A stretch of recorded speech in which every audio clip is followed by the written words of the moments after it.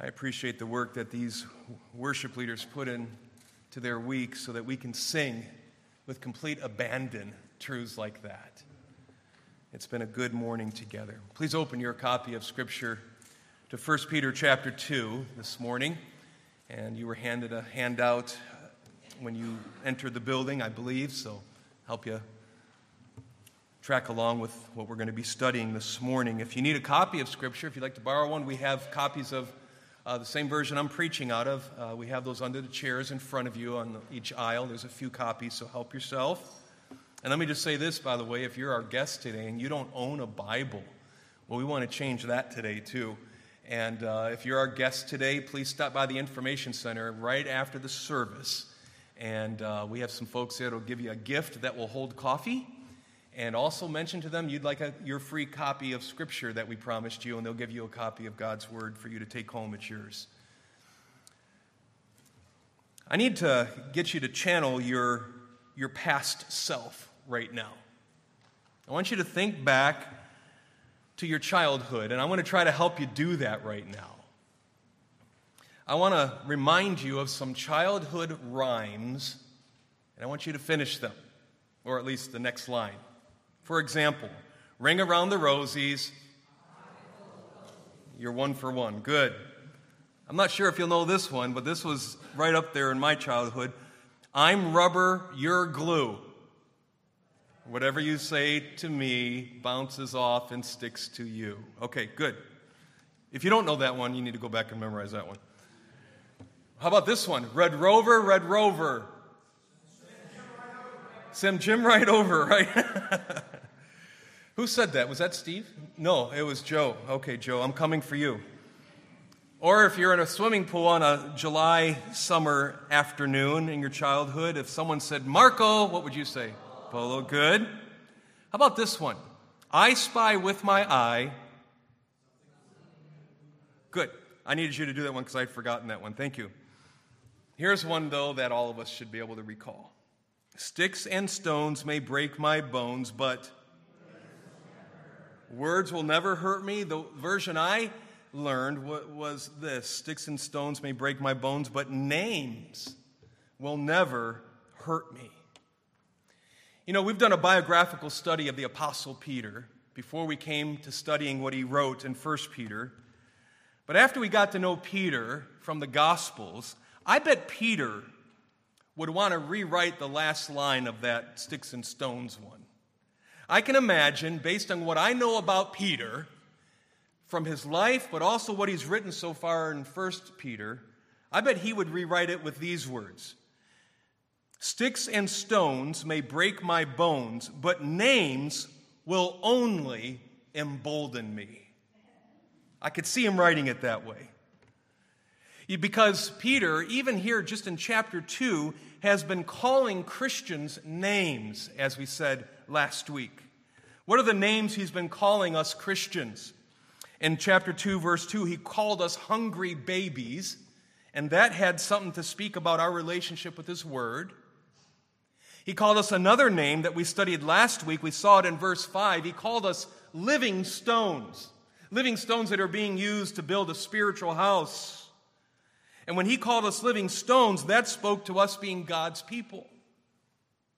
But we're going to see this morning in verse 9 that he's going to call us a third name. He's going to call us a chosen people. And this will speak to our great privilege. And then we'll see, Lord willing, in our next study, in verse 11, he's going to call us a fourth name. He's going to call us temporary travelers. We'll see that in verse 11 in our next study, as I said. But it's important for you to realize now, as we get ready to come to verse 11 in our next study, he's closing out, using bookends, if you will, what he started in chapter 1, verse 1. He called us travelers. And then at the end of, or in chapter 2, verse 11, he's going to call us travelers again. That's going to bring the front part of this epistle to a conclusion. And it's going to launch us into the rest of the epistle with obligations. Sounds a lot like how Paul writes. We'll spend more time on that in our next study. But I want to focus on number 3, this third name that Peter calls us Christians. Look at verse 9 with me. But you are a chosen race, a royal priesthood, a holy nation, a people for God's own possession, so that you may proclaim the excellencies of him who has called you out of darkness into his marvelous light. For you once were not a people, but now you are the people of God. You had not received mercy, but now you have received mercy. He calls us chosen people.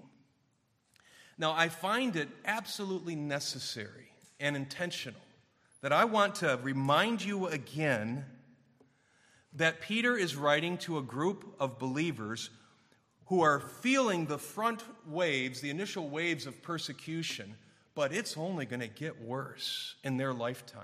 It's going to intensify within the Roman kingdom to such a degree, the Roman Empire, that's to such a degree that it will cost many of these believers their lives, including the author of this epistle. He will die in this wave of persecution that he's warning them about. And it's very important that you keep this in mind every message we study out of 1 Peter. Because Peter's going to insist on calling attention to this in every chapter. And I want you to feel the weight of that, because something we have to discuss today is going to be dependent on the fact that you remember this reality of persecution. You say, where does he mention the persecution in chapter 1? It's in verse 6. He says, "In this you greatly rejoice," in other words, the security of your salvation, "even though now, for a little while, if necessary, you have been distressed by various trials." He's going to touch on it again in chapter 2. Look at verse 12. "Keep your behavior excellent among the Gentiles, so that in the thing in which they slander you as evildoers, they may, because of your good deeds, as they observe them, glorify God in the day of visitation." He's going to bring it up again in chapter 2. Look at verse 19. "For this finds favor if for the sake of conscience toward God, a person bears up under sorrows when suffering unjustly. For what credit is there if, when you sin and are harshly treated, you endure it with patience? But if, when you do what is right and suffer for it, you patiently endure it, this finds favor with God." You say he brings this up in chapter 3? He sure does. Look at verse 9. "Do not return evil for evil or insult for insult, but giving a blessing instead, for you were called for this very purpose of suffering, that you might inherit a blessing." And again in chapter 3, look at verse 13. "Who is there to harm you if you prove zealous for what is good? But even if you should suffer for the sake of righteousness, you are blessed. And do not fear their intimidation, and do not be troubled. But sanctify Christ as Lord in your hearts, always being ready to make a defense to everyone who asks you to give an account for the hope that is in you, yet with gentleness and reverence. And keep a good conscience, so that in the thing in which you are slandered, those who revile your good behavior in Christ will be put to shame. For it is better, if God should will it, that you suffer for doing what is right rather than for doing what is wrong. For Christ also died for sins once for all, the just for the unjust, so that he might bring us to God, having been put to death in the flesh, but made alive in the Spirit." But then when we get to chapter 4, the volume continues to increase. He starts out chapter 4 with these words of warning. "Therefore, since Christ has suffered in the flesh, arm yourselves also with the same purpose, because he who has suffered in the flesh has ceased from sin." But then I want to call your attention to verse 12. "Beloved, do not be surprised at the fiery ordeal among you, which comes upon you for your testing, as though some strange thing were happening to you. But to the degree that you share the sufferings of Christ, keep on rejoicing, so that also at the revelation of his glory you may rejoice with exultation. If you're reviled for the name of Christ, you are blessed, because the Spirit of glory and of God rests on you. You say it comes up in chapter 5. It sure does. Look at chapter 5, verse 5. At the end it says, God is opposed to the proud, gives grace to the humble. There's a humility needed in a suffering environment. Humble, verse 6, humble yourselves under the mighty hand of God, that he may exalt you at the proper time, casting all your anxiety on him because he cares for you. You say, what's their anxiety? What are they worrying about? What should be obvious at this point in the epistle? It's their suffering. It's either what they're already experiencing or what they see right at the door. And so he says in verse 8, be of sober spirit, be on the alert. Why? Because your adversary, the devil, now we know who's behind it all, right? Prowls around like a roaring lion seeking someone to devour. But resist him, firm in your faith, knowing that the same experiences of suffering are being accomplished by your brethren who are in the world.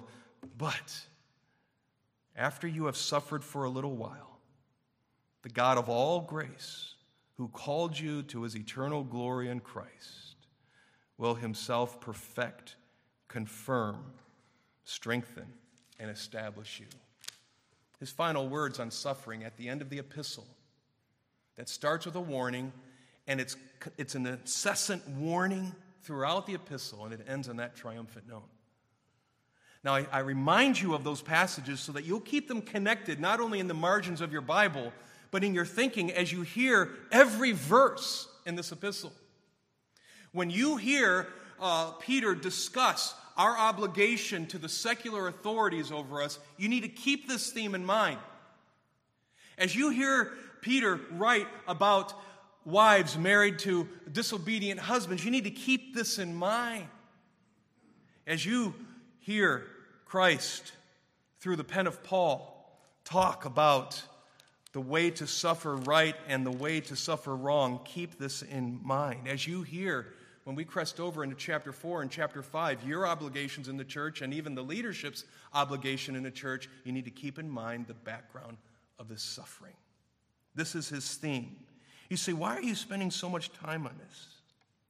Because it's against the backdrop of suffering for the sake of Christ and the gospel that he writes these two verses we're going to look at briefly this morning. You say, this is important for us? Well, I have a question for you. Do you think we're on the cusp of suffering right now in this country here in the West? You think we are? By the way, our brothers and sisters have been bleeding in other nations, in other parts of the globe for a long time. But now we're being told if we use the wrong pronouns or say there's no more than two genders, we can be guilty perhaps of crime. When we say there's a singular definition of marriage, when we say there's only one right relationship with God expressed in Christianity, in the Bible, that allows you to access God for eternity, when we say we believe John 14:6, that Jesus alone is the way, the truth, and the life, we are being bigoted? Yeah, it's right at our door. The shadow is falling over us. And some, under the sound of my voice, find this persecution not just out there at Walmart or Target. They might be feeling it in their workplace, and they have to tiptoe. But some of them, listen, perhaps some of you feel this in your own home, where a loved one has walked away from the faith or has never even approached the faith. And they continue on down the cultural downgrade, down the cultural rapids towards the fall, the waterfall, the eternal waterfall, eternal wrath of God, while you are supposed to be standing your ground with grace. There's some of you, you don't need to think of work or the marketplace, it's your own living room. And it's against that backdrop, I'm glad that we come to verses 9 and 10 this morning. Because in the face of rejection and persecution, being part of God's people delivers three blessings, or better, three privileges that you need to grab a hold of today. If you're losing your footing, if you're losing your grip as you suffer, if you're starting to question things yourself and wondering, is this really all true, or have I been too hard-nosed in my commitment to Scripture? If you find yourself sliding, your foot is giving way, grab hold of these three privileges. It'll turn you into an optimistic sufferer. Sometimes it's good to stand out. What are these privileges? There are three of these privileges, three of these blessings. And we have them here in verses 9 and 10 of 1 Peter chapter 2. Look at these verses. For you, or but you, are a chosen race, a royal priesthood, a holy nation, and a people for God's own possession. See, what's the first privilege that will anchor me when I'm suffering in the workplace, in my cul-de-sac, in my living room? When unbelievers are reacting against me, when unbelievers are playing the Pied Piper, playing every card on their deck to put pressure on me to compromise, to lighten up a little bit, to open my perspective some, to want to not make waves in the culture. What's a privilege that will keep you anchored? Number one, it sets up an amazing contrast. Your standing out sets up an amazing contrast. Did you notice the first two words in the English translation I'm preaching from? Because in the Greek translation, in the Greek text, these words are emphatic. I mean, you look at their construction and their placement in this sentence, and it's very emphatic. But you. You say, what's so emphatic about that? Well, it's setting up a contrast to something that we just saw in the last few verses. Remember these verses? In verse 7 and 8, there are two types of people. There are believers and disbelievers, disobedient. It says, this precious value of Christ, the cornerstone, then, is for you who believe. But for those who disbelieve, and these are the ones who are doing their persecuting, for those who disbelieve, the stone which the builders rejected, this became the very cornerstone, and a stone of stumbling and a rock of offense, for they stumble because they are disobedient to the word, and to this doom they were also appointed. There's two sides to the coin of their identity. They are disbelievers and therefore disobedient. And God has appointed for such to face his eternal wrath unless mercy intervenes. And so when we come to verse 9 and those first two words, suddenly we're reminded that, oh, this is quite a contrast here. Verse 8 was describing not only the character and the posture of an unbeliever in a God-hostile culture then and now, but it's also showing their destiny, judgment, and wrath. And then we come to verse 9. But you. This sets up an amazing contrast. And let me just carefully emphasize something right here. If you miss this contrast, listen, in Peter's intent, you will misunderstand this verse. This contrast is key to verse 9. Many of my friends who would be what's called covenant theologians would come to this verse, and this is their silver bullet in their system, or one of them. They say verse 9's main purpose is to just demonstrate that the New Testament church has replaced, superseded the nation of Israel in God's plan. And although Jews will be saved someday, it will never be a national thing. They'll just be coming into the church, and his plans for for the nation of Israel are finished. And they find in this verse their go-to text, one of their main go-to texts. If you come to verse 9 just wanting to accomplish that with verse 9, you have divorced yourself from the context and intent of Peter, period. I'll say it as strongly as I can. This verse is about a contrast going on. It's not about a system of interpretation. It's interesting. Peter here has his Bible open, which is the Old Testament, as he writes this, and he's quoting from it. I want you to hold your finger here, and I want to give you a preview of the texts that are in his mind and coming through his pen. Go with me to Exodus chapter 19. Exodus chapter 19. If you know your Old Testament and this book in particular, the Ten Commandments are coming in chapter 20. So what's going on in verse 19 is before they even were handed the two tablets, the two laws, or the two stones with the laws written by the finger of God that would have to be rewritten after chapter 20. In chapter 19, I just want you to hear this wording. You'll hear it again from Peter. Chapter 19, I'll start out with verse 4. Verse 3. Moses went up to God, and the Lord called him from the mountain, saying, "Thus you shall say to the house of Jacob and tell the sons of Israel, you yourselves have seen what I did to the Egyptians, and how I bore you on eagle's wings and brought you to myself. Now then, if you will indeed obey my voice and keep my covenant, then you shall be my own possession among all the peoples. For all the earth is mine, and you shall be to me a kingdom of priests and a holy nation. These are the words that you shall speak to the sons of Israel." Keep those fresh in your mind, and go over to Deuteronomy.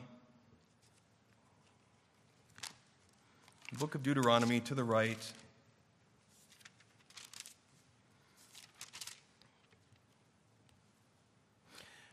Chapter 7.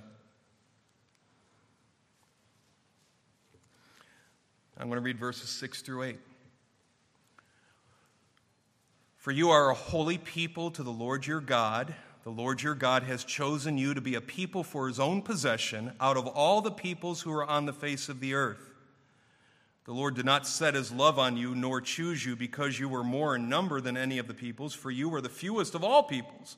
But because the Lord loved you and kept the oath which he swore to your forefathers, the Lord brought you out by a mighty hand and redeemed you from the house of slavery, from the hand of Pharaoh, king of Egypt." Okay, I want to take you to one more passage. We could go to several. This is obviously a common motif in the Old Testament, and God's dealing with the nation of Israel. Go with me to Isaiah chapter 43.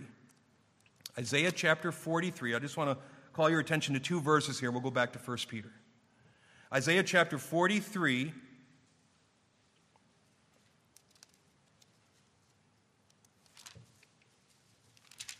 verse 20 and 21. "The beasts of the field will glorify me, the jackals and the ostriches, because I have given waters in the wilderness and rivers in the desert to give drink to my chosen people, the people whom I formed for myself will declare my praise." You got that in the back of your mind now? Now come back to 1 Peter chapter 2 and listen to verse 9. Again, "You are a chosen race, a royal priesthood, a holy nation, a people for God's own possession, so that you may proclaim the excellencies of him who has called you out of darkness into his marvelous light." What is going on here? Some people say, well, he's saying here that the church replaces all the promises that he made to Israel. It's the church supersedes, or they're supersessionists, they call them. Israel's over, and now it's the church. You say, well, how do you say that? You say, well, because he's comparing them. And that you might say back to me, if you're not in agreement with me, well, why is he even reaching for those passages to talk about the church? And my answer to that is 2 Timothy 3:16. It's all he has to reach for. When Paul wrote to Timothy in 2 Timothy 3, verse 16, he says, "All Scripture is given by inspiration of God and is profitable for doctrine, for reproof, for correction, and for training in righteousness," right? You know that verse. But Paul and Timothy's ministry was not just to Jews, but it was predominantly to Gentiles. And Paul's saying, even at the end of his life, as we disciple Gentiles and help them understand their place in God's plan, we look back at the Old Testament and find great help from the language that is used there to describe the obligations of the church now. Both are given by inspiration of God. He's reaching back because he's allowed to. Here's a fact I want you to understand here. The New Testament church does not replace the Old Testament nation of Israel. You got it? See, how can you make that choice? I just want to, without belaboring this point, I do want to prod at you just a little bit in your thinking on this. I like what Dr. Edwin Blum in the Expositor's Bible Commentary says about this very point. He says, this verse does not mean that the church is Israel or even that the church replaces Israel in the plan of God. This is not, these are my words now, this is not an issue of replacement. This is an issue of comparison. Paul will do this in Romans chapter 11. He's going to compare the church with Israel. Dr. Raymer puts it this way, and Charles Ryrie agrees, by the way, similarity does not mean identity. I could tell you about 2 vehicles I had. I sold one because I bought a second one to follow it up. It was the vehicle I was driving around Virginia Beach. You say, well, tell me about the similarities between those 2 vehicles. I could say they both had 4 wheels. They both could do the speed limit. They both had air conditioning. They both could carry mulch to your yard if you needed it to. Both of them were comfortable to sit in. Both went on vacations with my family. You say, well, I mean, they have the same things in common. It must be the same vehicle. No, one was a maroon minivan, and the other one was a Ford F-150, which had tires that were jacked up. I bought it on Craigslist. It was really tough, but far from being the same. If I just tell you how they're similar, it doesn't mean that they are one and the same. Dr. Hebert, in his excellent and technical commentary in the Greek in 1 Peter, says, all of these designations that Peter brings from the Pentateuch and the prophets to describe the church, a chosen race, royal priesthood, holy nation, and a people for God's own possession, it's very important that in the Greek, there are no definite articles with them. It's not the chosen people, the royal priesthood. The is gone. There's no definite article. You say, what does that mean? It means the attention of Peter is focused on the character, not the identity.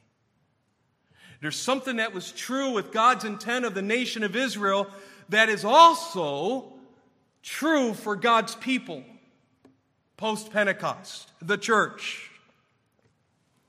It's also interesting to note that the Old Testament passages that Peter's reaching for are not predictive passages, they're not prophetic passages, they are descriptive. So what does all this mean? I like what one more commentator said, William MacDonald. Instead of being an earthly race with common ancestry and distinct physical characteristics, Christians are a heavenly people with a divine parentage and spiritual resemblances. Just as Israel was to stand out and to be a drawing card to the nations, it's on our watch now as the church, and there's Jews and Gentiles in us. But make no mistake about it. Though in the body of Christ today, since Pentecost, there's Gentiles, there's Jews. But just because there's Jews doesn't mean that there's still not a future plan for the nation of Israel in the future.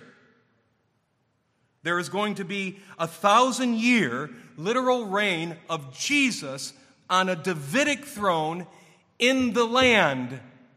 We can't spiritualize that throne or that land and say it's being spiritually fulfilled in the church. At least you better not come to this verse to try to do that. I agree with Wiersbe and Hebert that the church parallels Israel. It does not replace it. Now, I have to remind you, what are these first 2 words? in the verse. You ready? But you. His goal is to set up an amazing contrast. Just think about it now. Just think about it. You, today, are chosen by God. We not only get that in verse 9, but Peter's been spraying that out all the way up to this point. You're chosen by God, contrasted to those who disbelieve and disobedient, in verse 8, are doomed by God. It's either chosen or doomed. Another contrast is that you have access to God. We've seen now twice in this chapter that you're a priesthood. You have access to God versus being separated from God. He says you're a people for God's own possession, or you're a holy nation, This is the third contrast. You are identified with God instead of being an enemy of God. And then there's a fourth contrast. You are treasured by God. You are a people for God's own possession instead of being rejected by God. You get that? That's the intent of this verse. I mean, you have to ask yourself at some point, where are you? Are you rejoicing in the fact that you're chosen by God, or are you still outside of God and you're doomed by God? Do you have access to God, or are you separated from God?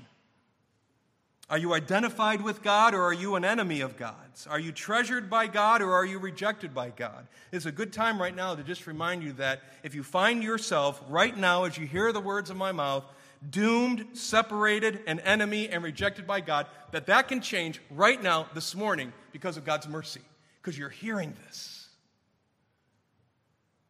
And you can say, Lord, I see it now. I want to call you Father. I want access to you as a son. I want to be identified with you by name, and I want to be treasured by you. That's all possible because of the finished work of Jesus Christ. The perfect life he lived, you can get credit for. The death he died for the sin of everyone who will believe. And he works in their heart. Maybe today's the day you need to come to Christ and place your faith in him. Turn from your sin and confess him as Lord. Are you loved like this? But you, the whole intent of verse 9 is this contrast. And actually, if you think about it, this contrast helps explain your persecution, doesn't it? It makes sense. Back then in 2023, people attack us because they don't fit in with us, so to speak. Or as John Stott put it years ago, persecution is simply the clash between two irreconcilable value systems. He's right. So you got to ask the question. You have to ask the question. Why so little persecution today? I think Vodi Bakum is right when he says, suffering is common for all. However, persecution, which is a form of suffering, can be avoided. All you have to do is compromise. And he's right. Sometimes we suffer because we're being, I think the Greek word is jerks. You notice we can be that way with our t-shirts and our snarky comments with our thumbs and fingers? Pastor Kent Hughes preached these words to his own congregation in Wheaton a long time ago. He said, Christians are often persecuted not for their Christianity, but for their lack of it. Sometimes they simply have unpleasant personalities. They are rude, insensitive, thoughtless, piously obnoxious. Some are rejected because they are discerned as proud and judgmental. Others are disliked because they are lazy and irresponsible. Either arrogance or incompetence mixed with piety is sure to bring rejection. He's right. Sometimes it's good to stick out. It brings with it privileges. It sets up an amazing contrast. But the second privilege is this. It lays out a clear mission. It lays out a clear mission. Look at verse 9 again. It says, so that. See that in the middle of the verse? This is explaining why he's using the descriptions that were true for the nation. Nothing's changed for God's people today in the church. Here's the reason. So that you may proclaim the excellencies of him who has called you out of darkness into his marvelous light. It says, so that you may proclaim the excellencies or the praises. Some of your translations even say virtues. This word's only used 4 times, 3 other times in the Greek New Testament. And this is how you would talk. Listen, this particular word, excellencies, is the way you would talk about a human hero. It's the things you'd want to point out. When I was 8 years old, I was all about Spider-Man.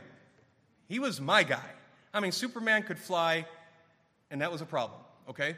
But Spider-Man, I mean, the bite from the radioactive spider, and he could spin webs, he could climb up walls, he could see thousands of miles, and he could jump to the next state, okay? What have I just done? I've told you the excellencies of the mythical, the fake, better yet, Spider-Man. I'm pointing out who he is and what he did. This word was used in that day to point out on the human level heroes, who they were and what they did. But when it comes to using this word and applying it to deity, it's telling who the deity is and describing the great manifestations of that God's power. And Peter's taking that word and using it with his people and how their lives, when they live in a conflicted, contrasted, fallen world, are to draw attention to who God is and what he has done. You are not saved to blend in. You were not saved to hide from the world. You are not saved to go at this alone. You, plural, were saved, listen, to be part of a local and a global redeemed people with the sole purpose of broadcasting who God is and what God is doing. Period. No more nuance needed. You are saved for that purpose. You know what this privilege does, this clear mission? This mission will embrace the persecution. You say, well, how can you say that? Well, as the persecuted or rejected Christian, you are the center of attention now. Make the most of the spotlight. Everyone's looking. Everyone's listening. And you have a story to tell of a God that we've been learning about all through chapter 1 and thus far into chapter 2. A God who calls you. Even before you had ears to hear, he calls you, opens your ears, and you find yourself moved out of the domain of darkness and now wide awake and alive in his marvelous light. Yeah, that's your mission. That's your mission. But there's one more privilege. Here's one more privilege. Not only the contrast, not only the mission, but number 3, this is a privilege. It holds down a needed reminder. It holds down a needed reminder. It keeps it anchored in your heart. Because you and I need reminders about where we stand and who we are. Look at verse 10. Peter circles back around. For you once were not a people, but now you are the people of God. You had not received mercy, but now you have received mercy. And he's quoting from the prophet Hosea here. Again, using language towards the nation and showing the parallel. Not a replacement. You know, by the time you get to this third privilege, the persecution makes perfectly good sense. It's stark outside of the redeemed in any culture. It's stark, but inside, it's brilliant and full of light. Kind of sounds like Colossians 1:13, that he rescued us from the domain of darkness and transferred us to the kingdom of his beloved Son. And the next verse says, where we find forgiveness. You know, as I look at that verse 10, I'm reminded of two things. Your life is not defined by your circumstances, but by your calling. Who has called you? God. Because he's called you, what do you call him? Father.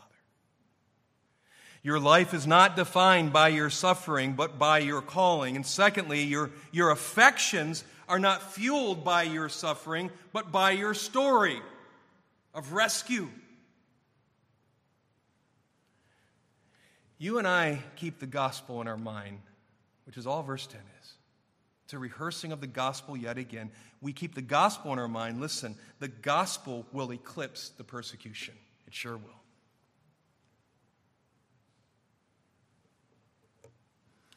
So, sticks and stones may break my bones, but names will only embolden me. You're called the chosen people. This speaks to great privilege. It transforms you from a pessimist to an optimist. He sets up an amazing contrast. He lays out a clear mission, and he holds down a needed reminder. So your persecution in these two verses has been explained, embraced, and eclipsed, just like that. Amy Carmichael has an interesting question for us. Hast thou no scar, no hidden scar on foot or side or hand? I hear thee sung as mighty in the land. I hear them hail thy bright ascending star. Hast thou no scar? Or John Bunyan, and I close with these words. The author of The Pilgrim's Progress, who himself was writing from prisons and suffering. Listen to this guy.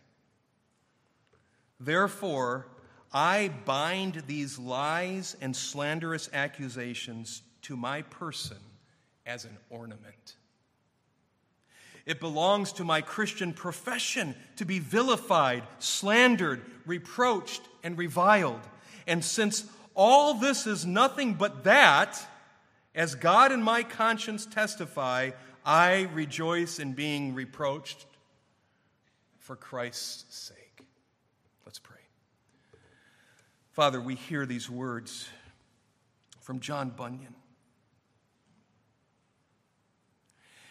And we rehearse just these two verses, one short paragraph in this argument of chapter 2. And we find ourselves suddenly able to explain why we are persecuted, why we must embrace that persecution, and how you and your kindness give us something more glorious to focus on that eclipses this persecution. It doesn't make it go away. As a matter of fact, as the time moves on, it's going to intensify. But there's always going to be something more big and more glorious. And it's the gospel.